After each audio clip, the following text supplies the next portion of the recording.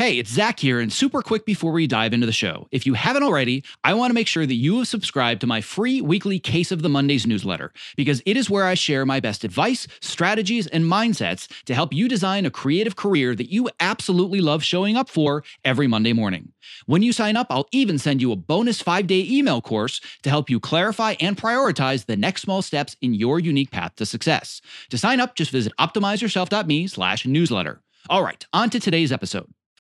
My name is Zach Arnold, and I'm a former Hollywood film and television editor turned career strategist and the creator of Optimize Yourself, where I help artists, creatives, and storytellers just like you design the more balanced, more sustainable, and more fulfilling creative career that you deserve. In a nutshell, I'm Tim Ferriss meets Ted Lasso, minus the mustache, because I am obsessed with both learning everything I can about optimizing human potential while also inspiring you to realize yours. If you are ready to step outside your comfort zone, let's dive right in and unlock the optimized version of you. Hello, and welcome to the Optimize Yourself podcast, where I share honest and candid conversations with best-selling authors, world-class athletes, Hollywood legends, elite experts in a variety of fields, as well as everyday people that are achieving extraordinary things. It means the world to me that with all the podcast choices out there, you have chosen to invest your valuable time, energy, and attention with me. Now, before we get started, don't forget to visit optimizeyourself.me/podcast so you can subscribe, leave a review, and so you can also download your unique customized podcast playlist, where I'm going to send you the 5 best expert interviews from our archives to help you achieve your specific goals. So on that note, without further ado, let's get right to today's guest. Now, in many creative industries, especially in Hollywood, it is extremely common to see job listings for free or low-paid work. But how do you know if it's worth it or if you should run for the hills? After all, would you ask for services for free in other industries? Now, just imagine walking into an upscale restaurant and saying, I would love to try out the most popular item on your menu, and while I'm not going to pay for it this time, if I love it, there is a high probability that I will have business for you in the future. That would be a big giant no. So then why is it okay for people to exploit creative talent and imagination in exactly the same way? In this archival episode from my Fitness and Post days, Alan Bell and I discussed how to distinguish between whether or not a low or a no-paying job is worth the gamble for the bigger picture of advancing your career. We evaluate the many reasons that a specific job opportunity may be worth it based on the potential long-term payoffs, and we also talk about when it is absolutely unacceptable under any circumstances to take on a job that is clearly looking to exploit your talents and your expertise. Not that anybody would ever be interested in exploiting your creative talents. When I originally released this episode, I had also created a bonus document to accompany it that was an assessment questionnaire that helps you break down step by step whether a specific job opportunity might be worth it or not. And since releasing this, I have received a ton of great feedback from listeners who have told me that it helped them make the right decision with clarity and peace of mind about whether or not a potential job would make sense for their career. So if you want to download this assessment questionnaire, all you have to do is visit optimizeyourself.me/episode 17 download. And I'll also have a download link in the show notes for this episode. And now, without further ado, my interview with Alan Bell. I'm here today with none other than the Alan Bell, who is the editor of such films as The Hunger Games: Catching Fire, Mockingjay Parts 1 and 2, The Amazing Spider-Man, and one of my favorite indie films of all time, 500 Days of Summer, as well as my favorite indie film of all time, Little Manhattan. So, Alan, thank you for being back on the show. Thanks for having me. So I had Alan on, I don't remember exactly when, maybe 6 months to a year ago, and we talked all about Alan's habits in the edit room, what he's done to get more energy, get in shape, all these great things, none of which we're going to talk about today, but I will link to that in the show notes. The reason that I wanted to have Alan on the show today was actually inspired by a couple of things. First, it was inspired by a Facebook post that I will go a little bit more in detail about in a couple of minutes, but it was also inspired by conversations that he and I have had offline. So this isn't going to be so much today an interview of Alan Bell as it is just going to be two friends kind of shooting the at the bar kind of a conversation. But the conversation on Facebook was all about the idea of free work. And I'm going to read this verbatim. And because it's public, and it's already out there, I can link to it. But the post is as follows. Has anyone ever done an editing gig where they quote unquote hire you, but ask you to edit your first project for free to make sure that you're a quote unquote proper fit? Is this company worth working for? And what shocked me is the responses in this thread. There are over 218 responses, and this is a thread on the Avid Editors of Facebook. So if you are an editor and you're a member of this group, you can read all of the responses. But there is just some vicious, vitriolic responses, not to the woman that posted it, mind you, to the people that would ask for something like this. And I know that you and I have pretty specific ideas about taking free work and whether or not it's worth it. And basically the overarching response is absolutely not. This is ridiculous. Don't ever do it. And I think you and I are kind of a little bit more in the middle of the spectrum where I personally believe, and you can correct me if you disagree, but I believe there are places where taking free work is a tremendously beneficial move for your career, but it really feels like everybody's saying all free work is you being taken advantage of. So let's just kind of use that as a jumping off point. Yeah, well, I do think that sometimes taking free work is the right thing for your career, particularly when your career is just burgeoning. You know, when you're first starting off, it makes sense. Now, in this particular instance, the way that the post is read, I don't think it's a good idea because to me it sounds, and I, hopefully I'm not contradicting myself because I can't remember what I replied on those posts, but I don't think it's a good idea because this is a situation where they're basically, instead of just coming straight out and saying, hey, we're not going to pay you, they're saying, once you do it, if we like it, then, maybe you're the right fit, then maybe we'll pay you. To me, that feels, it's sort of a dishonest approach to just saying, hey, I don't have money to pay you, but in doing this, you'll be A, building a relationship with me, and B, you'll be getting something that you can put on your resume and be getting, some experience. So, I don't, in this instance, it's a little bit weird because of the way that they're, writing it. It sounds like they're really looking for somebody who is a little bit naive. Now, I don't know what the actual original post said in its, verbatim. I know what the person wrote that the post said. But in terms of what you just read, that doesn't sound like a good freebie job to me, only because it just doesn't seem like the people are being that upfront. It sounds like they want to get their work done and then not have to pay for it without telling you that they're not planning on paying for it, which to me, that doesn't sound honest. There's some red flags in that email. I think that I also, I don't know about you, but I feel like there's a tendency on Facebook posts and Twitter and just, any type of digital forum for people to really kind of just like, jump on the tackle and just pile up on these things that they see as, either offensive or missing some moral compass or, a little bit of, people tend to kind of overreact. I mean, to the extent to where I think they even miss some important aspects, because a lot of times when people are asking you to work for free, what they're really asking you to do is to work for some form of deferred payment. I remember shortly after this post, there was another post that somebody posted up and it started to get hammered, and it did get hammered in some of the same ways that this one did. And it was a situation where they were saying, hey, I can't remember the exact specifics. It was like, we have $100 a day and we'll give you participation points. And the person who put this post up was like, well, I, sent this big email to the company or the people who wanted to pay deferred, saying, well, how many participation points, is that brownie point? Like, they didn't understand what participation points were, meaning if the movie sees a profit, you will get a percentage. You will be able to participate in the final profit of the film. Now, even if the film never makes a profit, failing to see the fact that you can actually write out a contract for yourself that states that you got paid X amount plus participation points, that's not somebody asking you to work for free. That's somebody who's actually saying, hey, we have a little money to pay you, and if we can, we're going to pay you more. And on top of that, we're going We're going to give you the ability to put this precedent in place for yourself that shows that when you work for low amounts of money, you get participation points in films.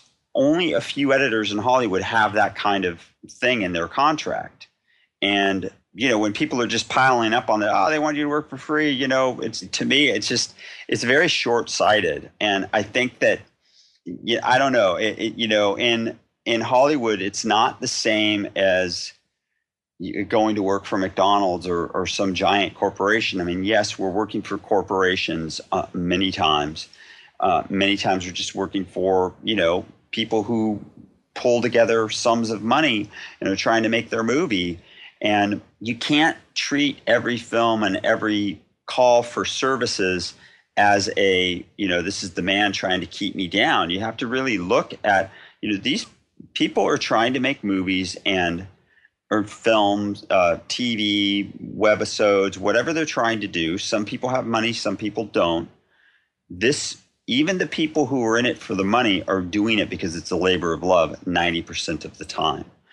And I think it's our job to try to find those people and work with them and offer them services that nobody else can, or distinguish ourselves in some way and build relationships so that we are sought after editors. Yes, I definitely am in a similar mindset where I think there are a lot of opportunities where free work makes sense. And I have done more than my share of free work to get where I am today, some of which paid off, some of which didn't.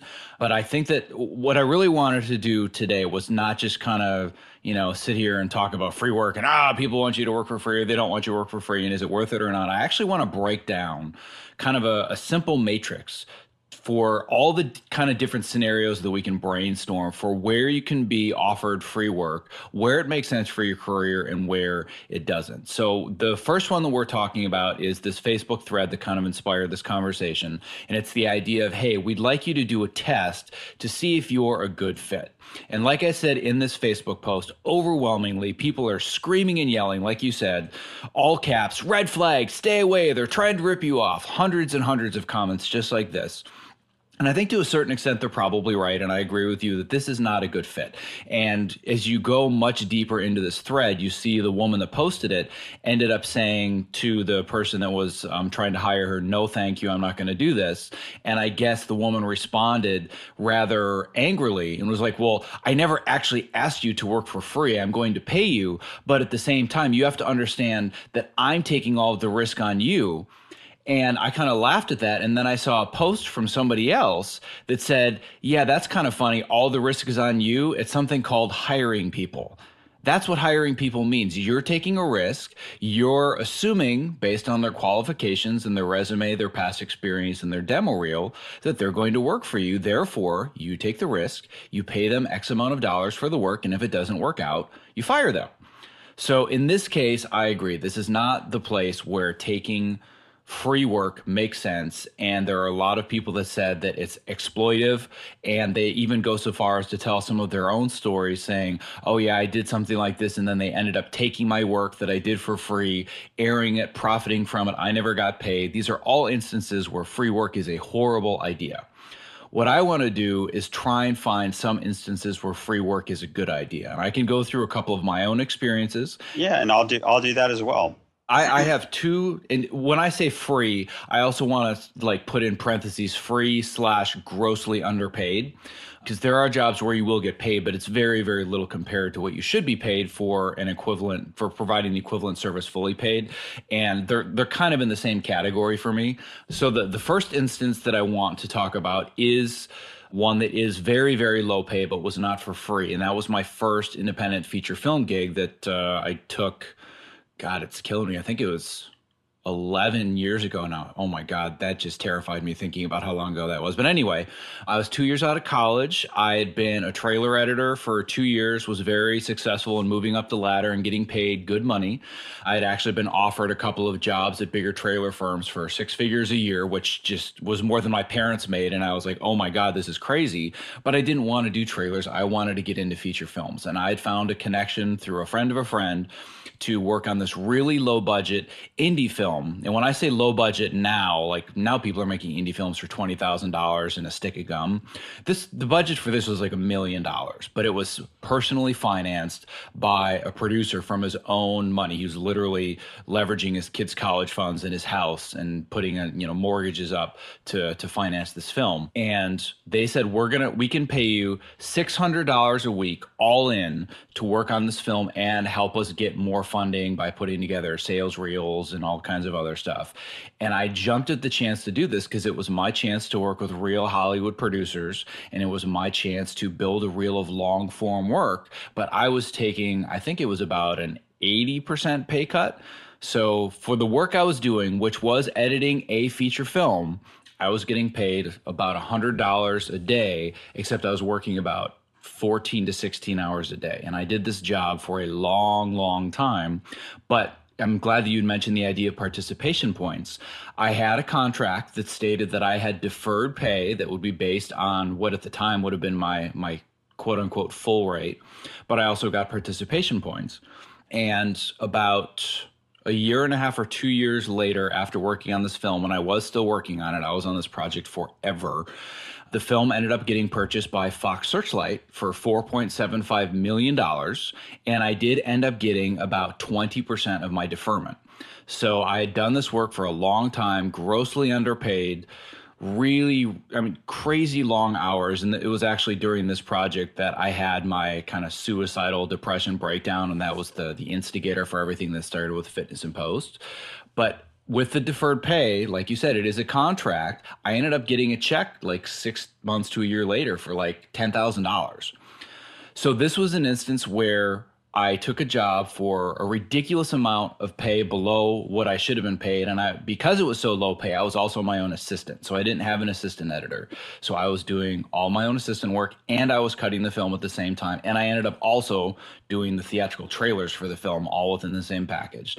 So there was certainly a little bit of exploitation, but for the most part, I was treated very well. And we actually have a mutual friend in common in the producer that hired me, who's Stephen Wolf.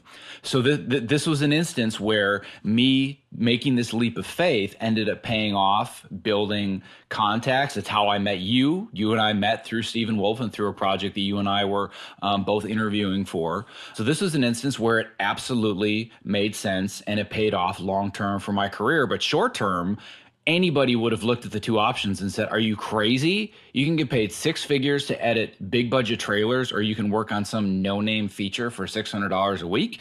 If I posted that on Facebook 12 years ago, people would have screamed at me. Yeah, they would have. But, here's the thing, is that not only did you get paid, but you also got paid with the opportunity to work in a feature narrative environment, which you didn't have previously to that. So, you were working in trailers, and Stephen Wolf, I'm assuming he was the producer on it, he was basically saying, look, I think this guy can do it. Now, Stephen is one of the most frugal producers out there.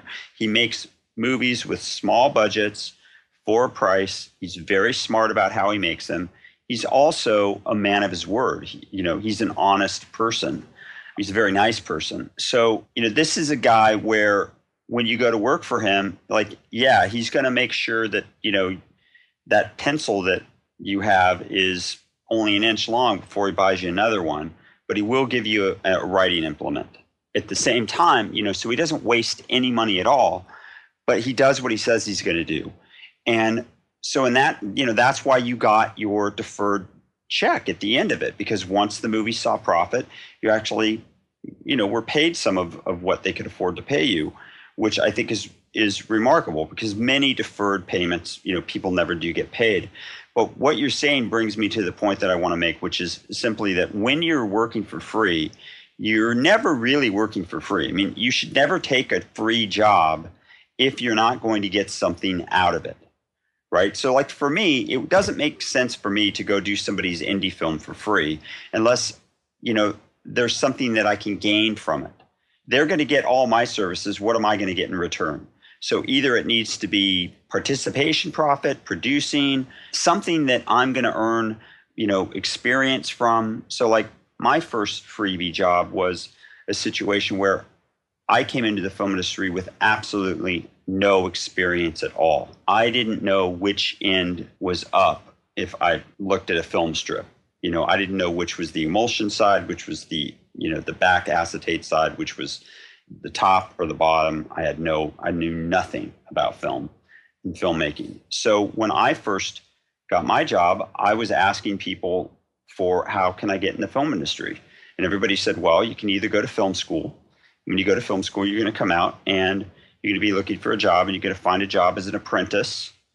If you want to be an editor, you're going to have to get a job as an apprentice. Maybe you won't even get that. You'll get a PA job. And most of those jobs are going to be very low paying or no paying at all. So you could do that, or you could just go out and knock on doors and find a job and just tell people, hey, I'll work for free. I want to learn. So that's what I did. I just started calling people up. I talked to a woman named Nancy Beta, who's married to Kent Beta. She was cutting a movie over at Roger Corman's place over in Venice. And she was working next to a guy named Norman Holland, who was cutting, at that time, a movie that was made with the leftover budget from the movie Nancy was cutting. So Nancy was cutting Big Bad Mama 2.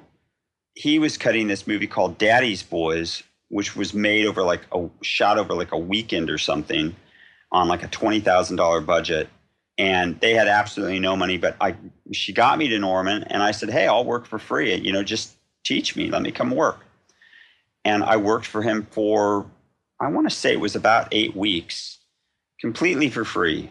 14-hour days, 5 days a week on some weeks, some days was 6 and 7 days.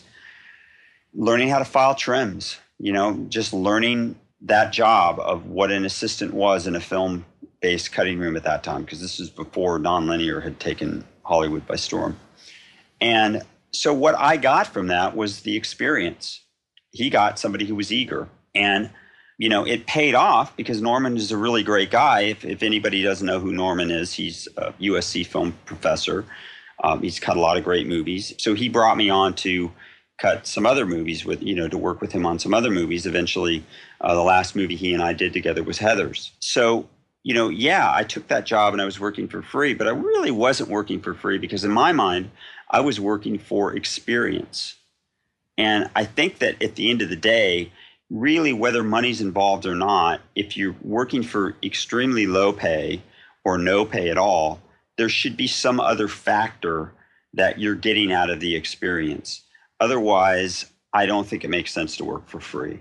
They're taking a chance on you, or basically saying, hey, we will help you get this experience. You need to be in a position where that experience is meaningful, My sincerest apologies for the interruption, but if you're a creative professional who spends long hours at your workstation, not only is the following promo not an interruption, but listening has the potential to change your life. Because working with a TopoMat underneath you at a height-adjustable workstation is a game changer.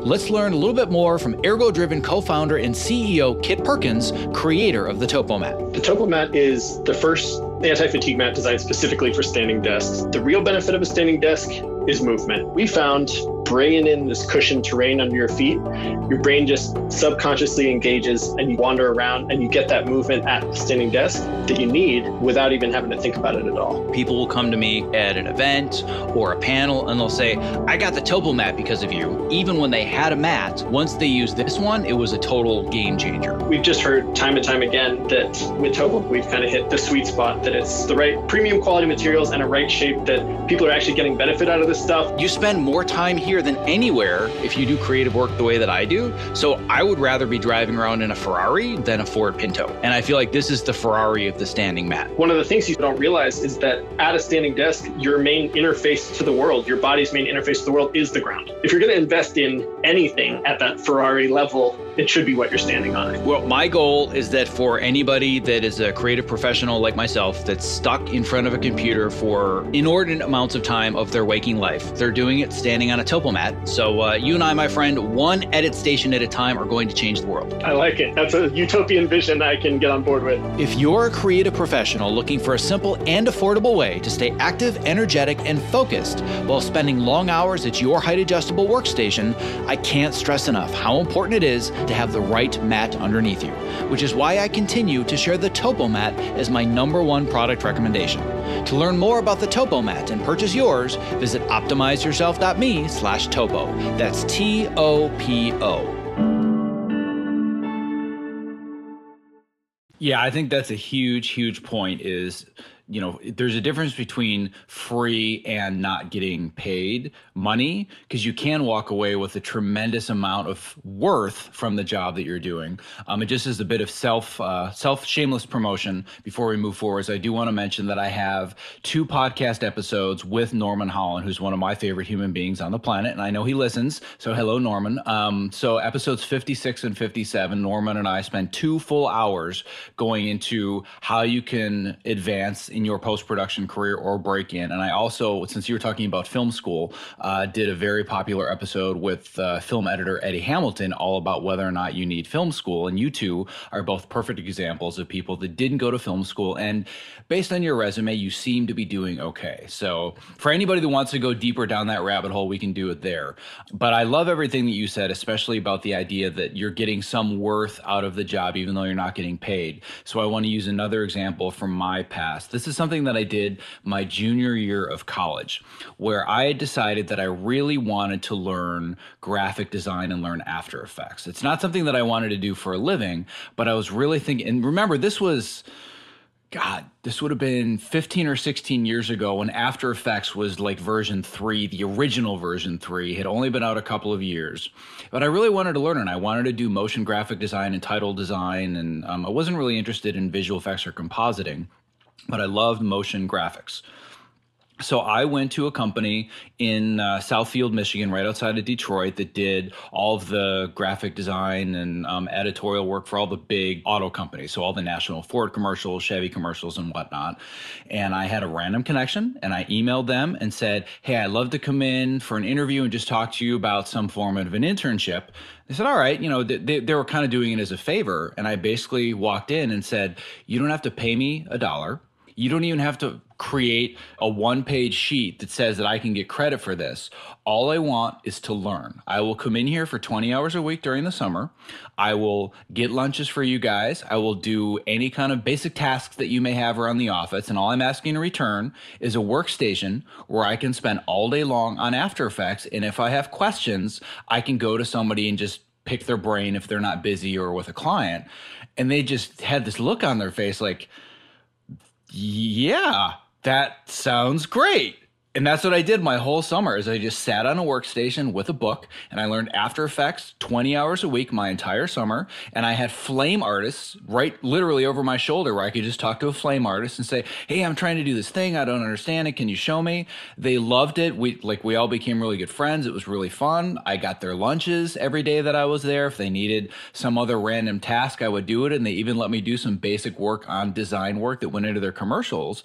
I didn't get paid a cent. I didn't even get college credit, but the amount of education that I walked away from that internship still brings value to my life to this day. Right. I mean, you probably learned more in that one summer than you would have had you taken an After Effects class in school. Absolutely. I walked away with so much knowledge of After Effects. When I came out here to LA to start working, I was doing motion graphics and titles that were finishing in the theatrical trailers within 6 months of graduation, working with editors that had been doing this for 5 or 10 years, saying, how did you do that? Like they loved the motion graphic work that I was doing, and it's part of the reason that I was promoted to trailer editor within 5 months of graduation because of my motion graphic skills. They saved a ton of money because I was able to do the motion graphics and they didn't have to farm out to other houses. So it's brought tremendous value to my life. Right. I think one of the things that happens online, because things tend to be black and white online.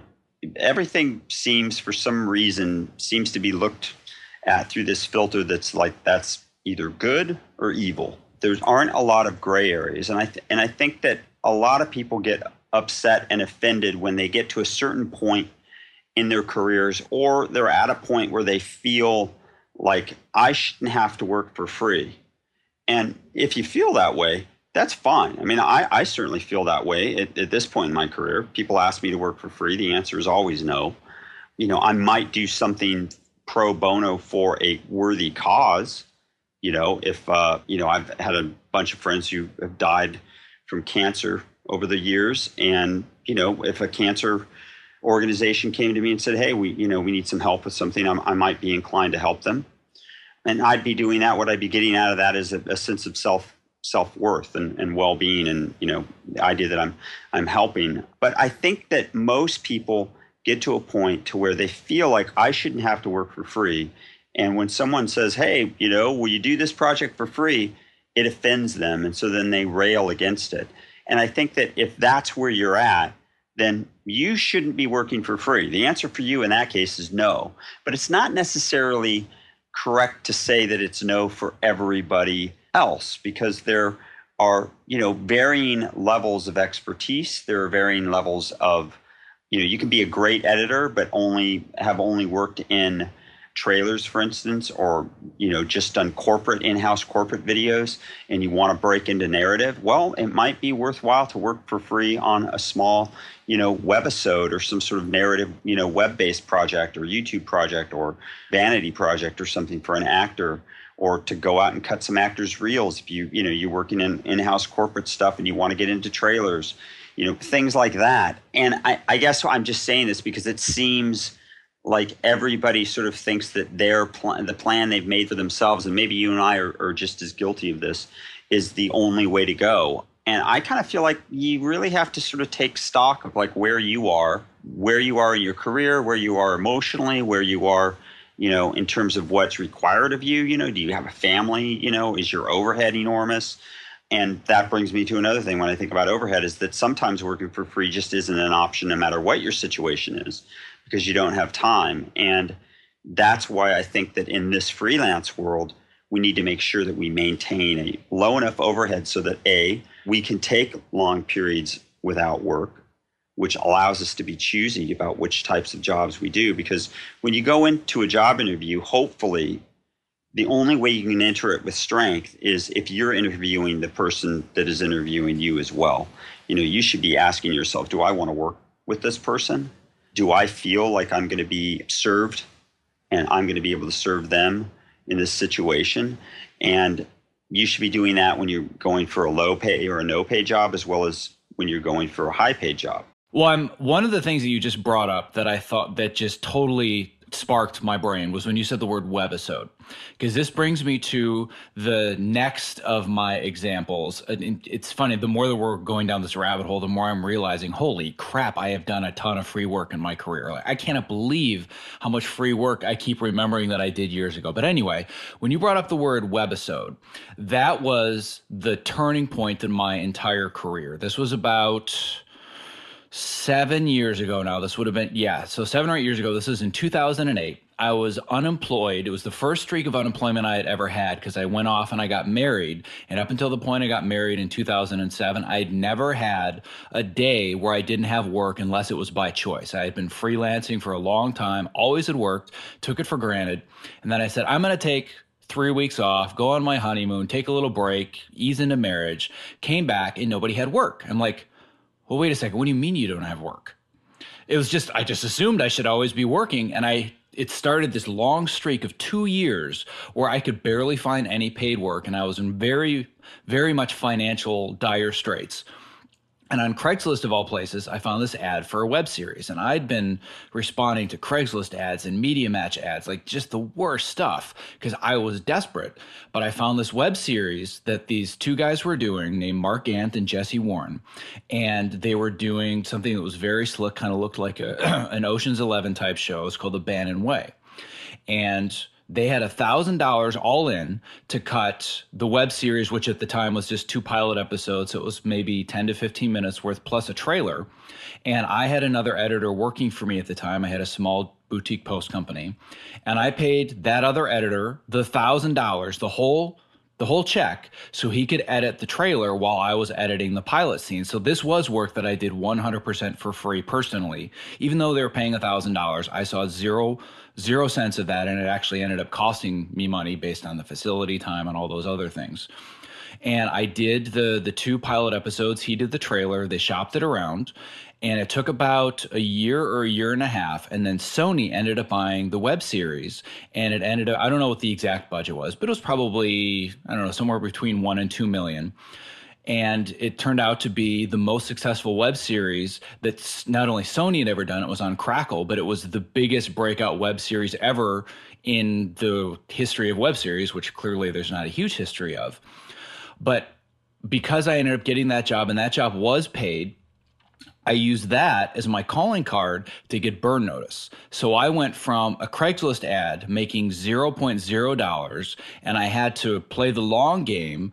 But in less than 2 years, I ended up on burn notice and breaking into the much more professional side of my TV editing career. See, working for free does have its benefits. Yeah, and it totally paid off. And then the other example that I thought about that I wasn't even thinking about talking about, but is I wanted to hit on your point even further about the idea of setting yourself up financially. And this is a conversation I think that you and I had like 3 or 4 years ago on that post-show podcast. I went through another situation, and this was before I got married, I believe. I can't remember the timeline of any of this anymore. All the free work is just starting to get mixed up in my head. But speaking of Stephen Wolf, the second feature film that I did for him, I did 100% for free. So if somebody's saying, oh, well, you got paid $600 a week for that other one, that's not that bad. And the next one was 100% for free, and I did it for 8 months straight. So it was an 8-month job for no pay. And somebody's thinking, well, how could you even do that? It's because, like you said, I had set aside money from my high-paid trailer work. And what I was doing was I was going back and forth, and I would occasionally take 2 or 3 weeks off the film. I would go and cut either featurettes or trailers or something that I was getting paid a full freelance rate, which is very, very well paid. And I would just sock that in the bank, and I would keep my expenses extremely low, basically living... I was living in an apartment, but I had no extravagances. I wasn't spending any money, even though I was making a lot. So I could edit this feature film for 8 months for $0.0. And the payoff for that was Stephen and I developed such a good relationship that I ended up getting an interview on 500 Days of Summer, which kind of comes full circle to how you and I met each other. So that was another huge payoff to taking free work and having another feature film on my resume. Right. And Steve's the kind of guy who, when he can pay you, he will pay you. Yeah. He will try to get you on those movies that he's producing. Relationships is really what you're trying to build. And obviously, you don't want to just have relationships with people who are exploiting you. So, they need to be solid relationships. That's why I say you need to interview the people that are interviewing you just as much, as it works the other way around, so that you're, making sure that you're the right fit and they're the right fit for you. And having flexibility is the only way that can happen. Yeah, and I think that's an excellent point that so many people overlook, that I myself have overlooked and gotten overzealous about projects just because I needed the work or it sounded like an interesting project and I didn't interview them. And when you're in that interview, you have to ask some questions to make sure that it's the right fit for what you want as well. Because you may be thinking, oh, yeah, well, I don't have a lot of money in the bank account. I really need work right now, so I'm just going to take this. But sometimes the money is not worth the trade-off for the nightmare that the job may end up being. Yeah, it's interesting because you go into an interview thinking, I really want this job. I have to nail this. I hope they love me. And that isn't necessarily the best way to go into an interview. What I try to do is I go into an interview thinking to myself, well, I really like the material. And I really like, these, when I look at these people on paper whom I've never met before, I really like the work that they've done in the past. Gee, I hope this is the right fit for me. I hope they are nice people. I hope that it's a job that I'm going to want to do after this interview. So, they're looking for signs that in me that are going to make them want to work with me. And I'm also looking for the same thing in reverse. Because the one thing I have learned is that if you're in a position, editing is enormously stressful. So if you're in a position that's a stressful position on a movie with politics, just the fact that the material is great isn't always enough to make you want to get up in the morning and go through that washing machine again, because it can be pretty brutal. It's just like tumbling around. The politics, studio politics can be enormous at times. And, you better like the people and want to work with the people in order to get into the ring with them at times. And so I think it's really important. And the only way that's possible is if you keep your overhead down low enough so that you can turn jobs down that you may even want, that on the surface looked great. But when you met the people, you're like, oh, I don't really want to work with this person. I don't think we gel well. Or, I remember an instance where I turned down a job just based on somebody's reputation. I was out of work and I took the kids to Knott's Berry Farm. I had my mom there with me, and I was just complaining to her about, man, I got to get a job. Like, as I was buying, the $12 soda for my kid or the, popcorn or whatever. It's like, I got to get a job. This is killing me. I think I hadn't worked for, 2 or 3 months or something. And my agent called me and said that Michael Mann wanted to meet me. And, Michael Mann has a pretty long reputation, and I know a lot of people have worked with him and enjoyed it and gotten along with him well. But I've heard, more intense stories, and it just doesn't seem like the kind of environment that I would thrive in. And so I just said, yeah, I don't think I want to take that meeting. The more I asked, the more it was apparent that it wasn't the right situation for me. It was, I think, a Wednesday. They'd started shooting on Monday. They wanted me to, be there at 6 p.m. that day on Wednesday to meet him so that if he liked me, I could start the very next day. And everything that I'd heard about Michael Mann just led me to believe that he and I weren't going to be a great fit. Maybe he's the nicest guy in the world, but there's a lot of people talking about him, and not everyone's saying great things. So I just turned it down. And after I hung up the phone, my mom's like, you were just telling me how you needed a job. And I'm like, yeah, I need a job, but I need a job with somebody that I think that I'll enjoy working with. And I don't want to be in a situation where I'm working with someone that I'm not happy with, that I'm not able to do my best work. A, I'm an editor, so I never quit. And B, if I'm on a show that I'm unhappy in, when that show where I might be happy comes around, I won't be available. And my mom was just scratching her head because she has the mentality of you take the work that's there and you're just thankful for it.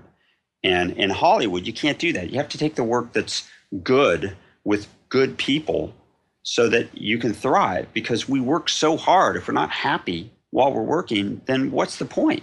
Because 90% of our lives is spent in the cutting room with people that, we have to interact with in very close quarters. And if they're not people that you want to be around, then I highly recommend finding someone else to work with. So then along the lines of what we're talking about with doing the job interview, making sure you're working for the right people, if somebody's listening to this saying, oh, I never thought about that concept, what should I ask? Are there like a couple of stock questions in your head that you're like, if you're going to be interviewing them without sounding like you're interviewing them, what are a couple of good questions to ask that director or that producer? When you're working for free, those might be slightly different questions, but the types of questions I'm asking in paid interviews on movies are, A, I'm trying to find out if the director and the producers in the studio if they're all in alignment, in terms of the type of film that they're making. So, A, I have a take on the script and the material. And so when I'm talking to the director, I'm asking them questions, one, to find out if we're in alignment in terms of, how we feel the movie is. And if we're not in alignment, that's not necessarily a bad thing, because often their interpretation of the material is something that I may not have thought of, which, may actually broaden the appeal. But in the case where you find that the director is already at odds with the studio and filming hasn't even begun, in terms of the tone of the material or, things of that nature, that is usually an indicator that you're going to be in for some serious politics down the road. One, you're going to have competing forces about what type of film it's going to be, and that's not a position of clarity. And when you're making a movie, you really do have to have a clear point of view in order for it to be good, in my opinion. It's a lot harder to make something when you have differing points of view and they're both equally struggling to get it made. It's just much harder. So those are things that I'm kind of, questions I'm asking are in subtle ways helping me kind of suss out like, oh, are they in firm agreement or not? I mean, even to the point where I have been somewhat blunt with directors, particularly on movies where there are multiple producers and maybe they're from very, multiple studios, where I'm just like, so how is your relationship with this studio and this director? Are they, is everybody trying to make the same film? Are you disagreeing in areas? And in most cases, they'll be very forthright and tell me how they feel. And that at least gives me information so I can gauge what type of environment the film's going to be in as we get further down. Because usually these things, I've been on movies where politics have been very, very intense through pre-production, and I was not aware of it until we came back from shooting and got to the director's cut, and suddenly found out that, whoa, the studio was not on board with any of the choices the director had been making throughout the shoot, and now they were going to get their payback. And that is not the position you want to be in as an editor. It's not good for the movie, and B, it's not good for your stress levels. I have spent almost 10 years now raving about how much I love my Topomat, and I have finally discovered what I now consider the Topomat of desk chairs, the Core 360. The Core 360, spelled QOR, is designed to keep me constantly moving while seated in an upright and balanced position.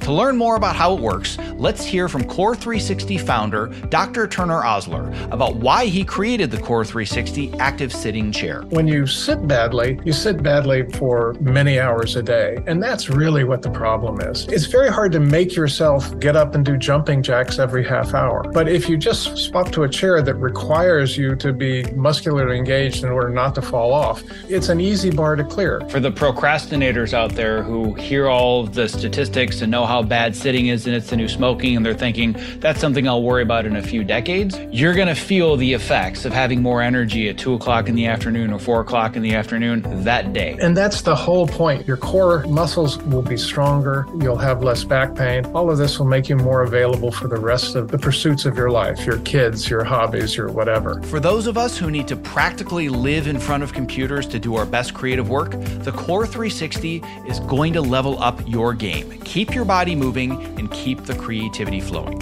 To learn more and purchase what I consider to be the Topomat of desk chairs, please go to optimizeyourself.me/core360. That's optimizeyourself.me/QOR360. Yeah, and I agree with all of that. And what I would also add is a really good question, and this is a conversation that I just recently had in a job interview, is understanding the process of the person that you're going to be working with the most. So if that's a feature film, that's the director. If that's TV, it's probably the showrunner or the executive producer. And I will often be asked, well, what is your process for editing? And what I will often do is kind of reverse that and say, well, I would love to know how you approach the editing process and how you look at it, because I've worked with producers in the past that do not care about the editing process. To them, it's an afterthought. It's a nuisance. They would rather just be either on set or in the writer's room. And that can have a very taxing effect on, like you said, your stress levels and your day-to-day lifestyle, because things are constantly behind and you're not able to focus on the work properly.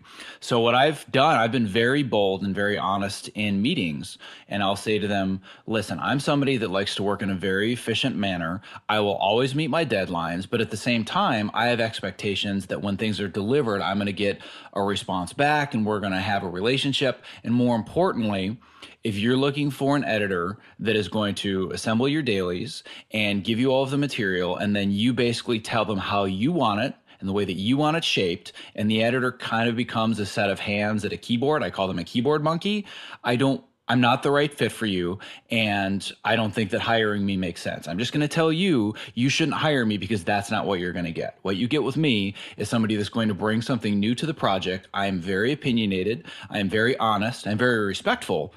But my allegiance is to the project, not to any specific person. So that's what you're going to get with me. And I want to understand your take on the process as well, because I've worked with directors and producers that post is just kind of a nuisance. And those are not projects I want to be a part of. So I need to understand how they approach the day-to-day process. Yeah, I think that's right. I also think you have to know what your personal temperament is. I mean, I've certainly worked with a lot of other editors, and many of them are different than me in that they would prefer to be just kind of left alone.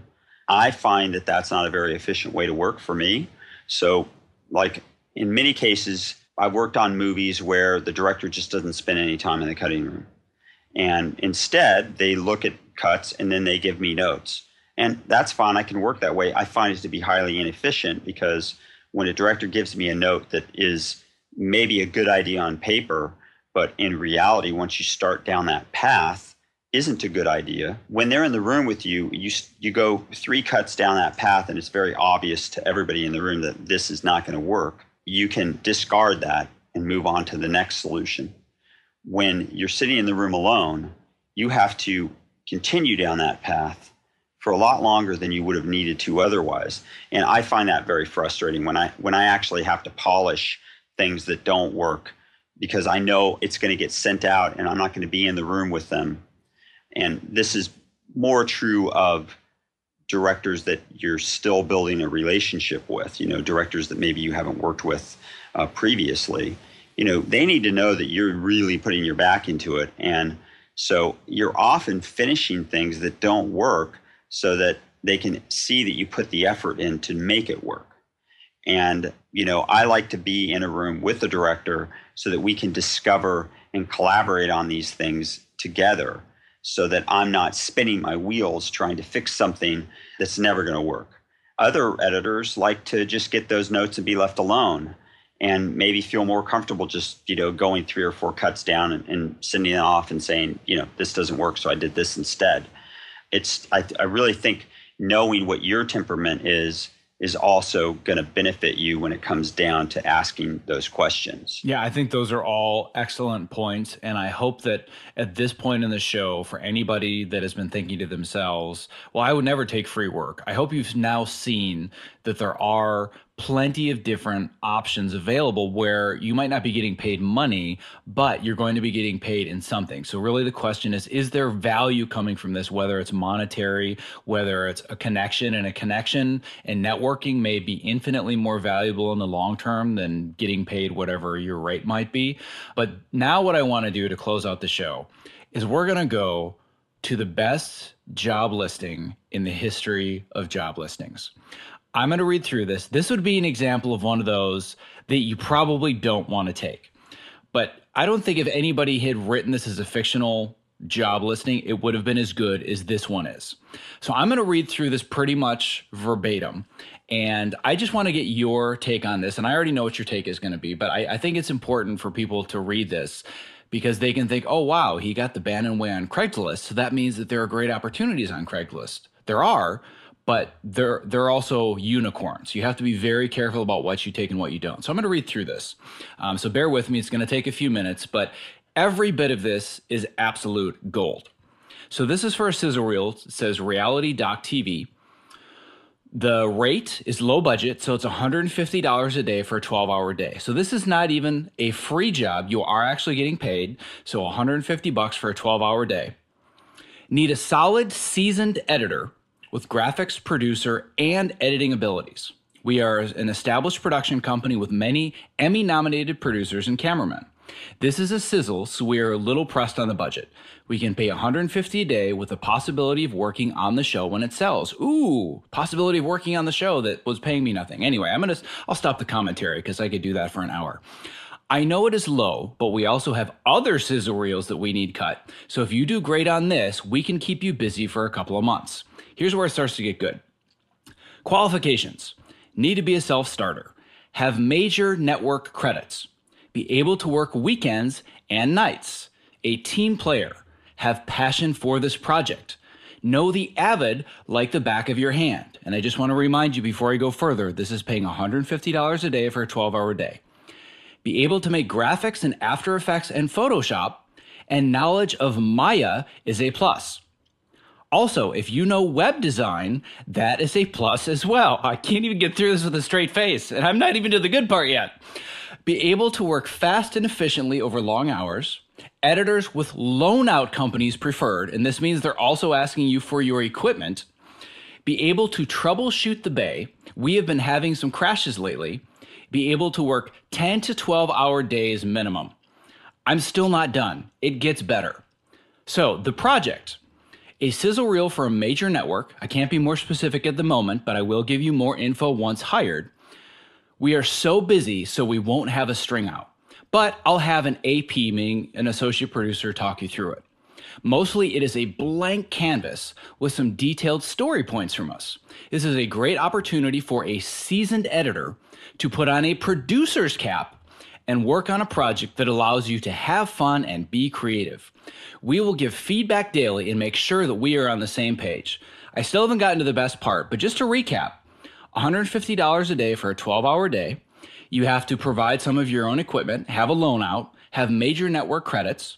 You're going to do producing, you're going to do editing, graphics and After Effects and Photoshop, and hopefully Maya, and web design. So I just want to make sure that we've covered all that. This is where it gets amazing. This is a deadline by the end of next week, so nights and weekends might be required. Also, we don't have all the footage in, so you might need to do some transcoding. We can't pay for the downtime during the transcode, but you're more than welcome to leave and come back. We will assign 24-hour access to your key card. Here's the kicker. Here it comes. This is an important doc about the climate of foreign labor forces and the abuse of overworked, underpaid workers. We and the network are highly excited about this project and really want this to be something special. Okay, now you actually believe that that's real? I do. Okay, I actually believe that this is real. And I just went, okay, very, very clever. I don't think it's real.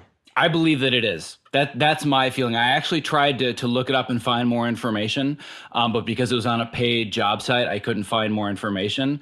I actually believe this is real. But here's the point. Even if it's not real, there are enough job listings in the world on these job listing sites that I have to question whether or not it could be real. It's not so outlandish that automatically you're thinking, there's no way this is real. There are plenty of people that believe it is. Right. There are so many red flags there that, that's clearly not, if it is real, the expectations are that they're getting a superhero editor for $150 a day. I just want to say that based on your resume, as far as your level of expertise and experience, I've never met an editor that has the technical capabilities that you have, as far as your ability to not only edit story, but also do visual effects and compositing. Like, you are way overqualified to just be called an editor, and you are not qualified for this job. You don't have the skills that this job is asking for at $150 a day.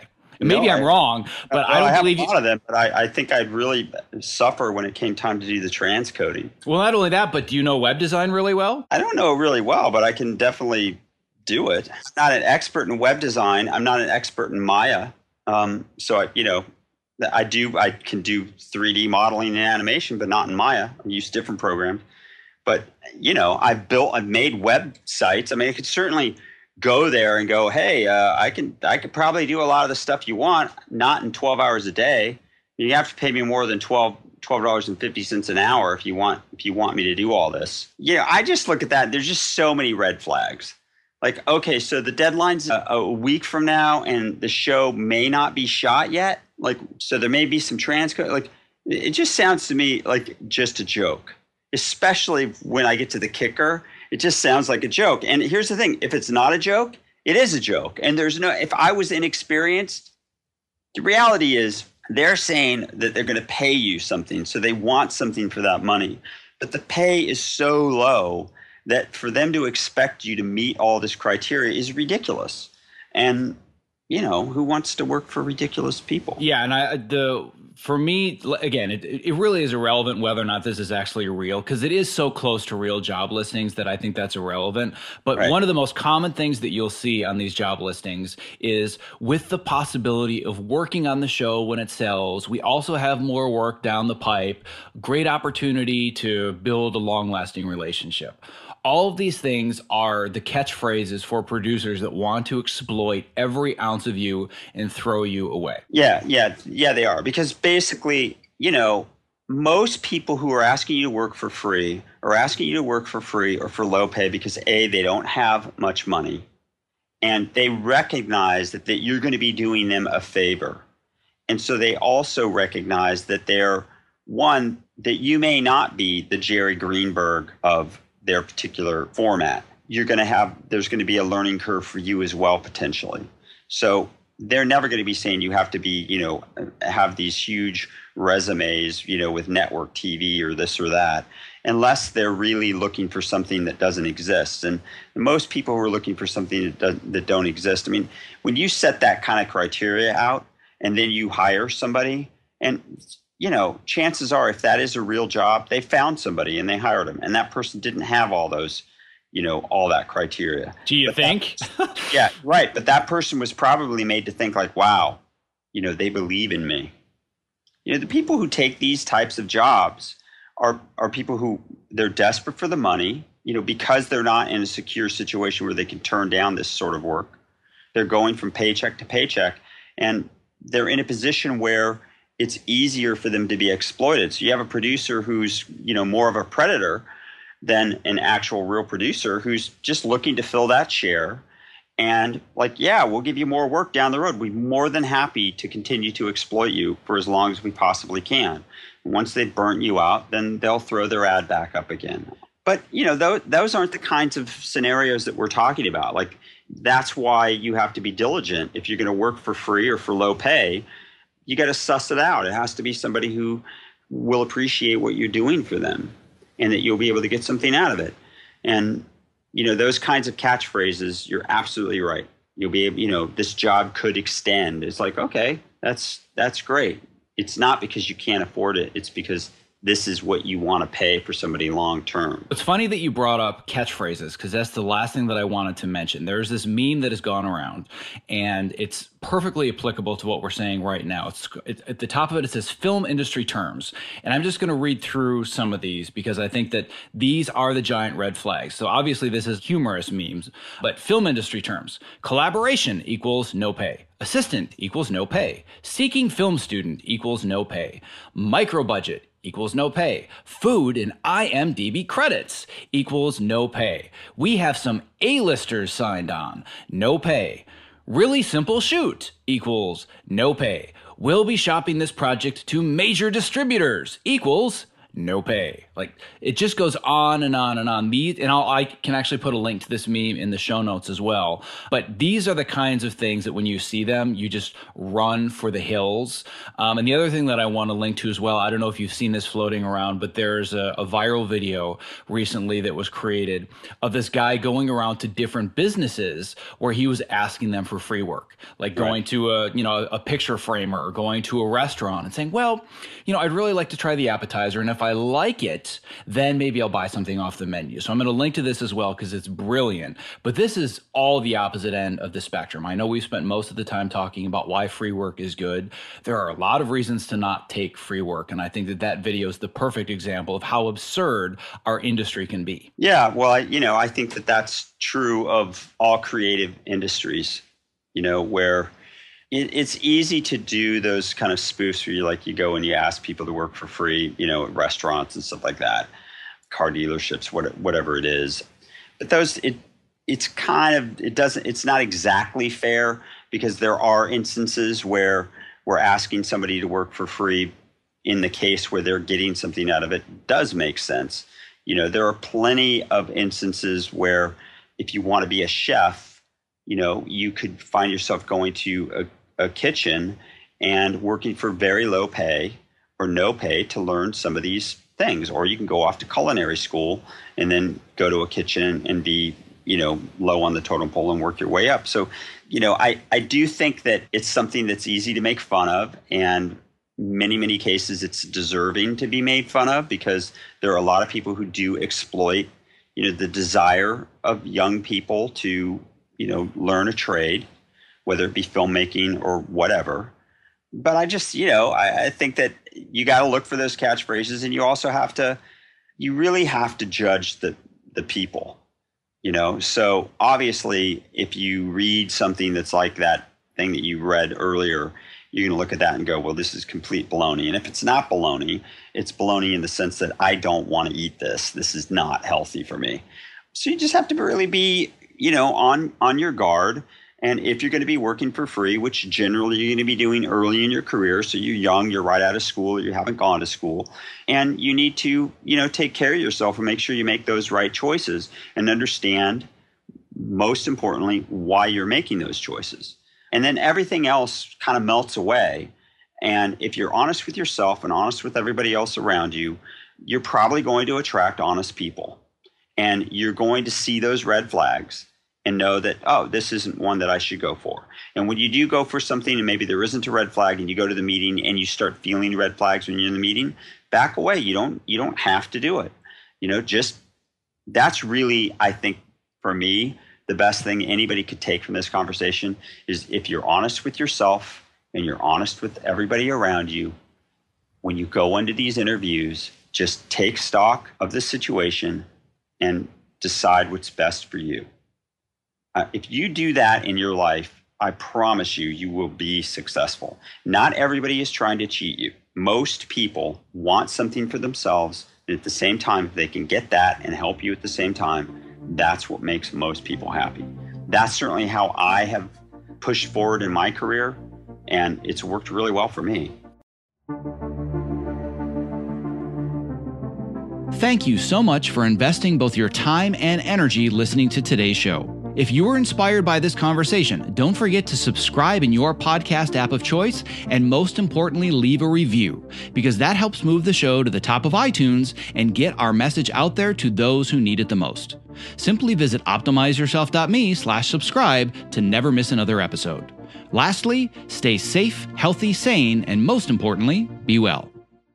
One last thing before I lose you. If you haven't already, I want to make sure that you've subscribed to my free weekly Case of the Mondays newsletter, because it is where I share my best advice, strategies, and mindsets to help you design a creative career that you absolutely love showing up for every Monday morning.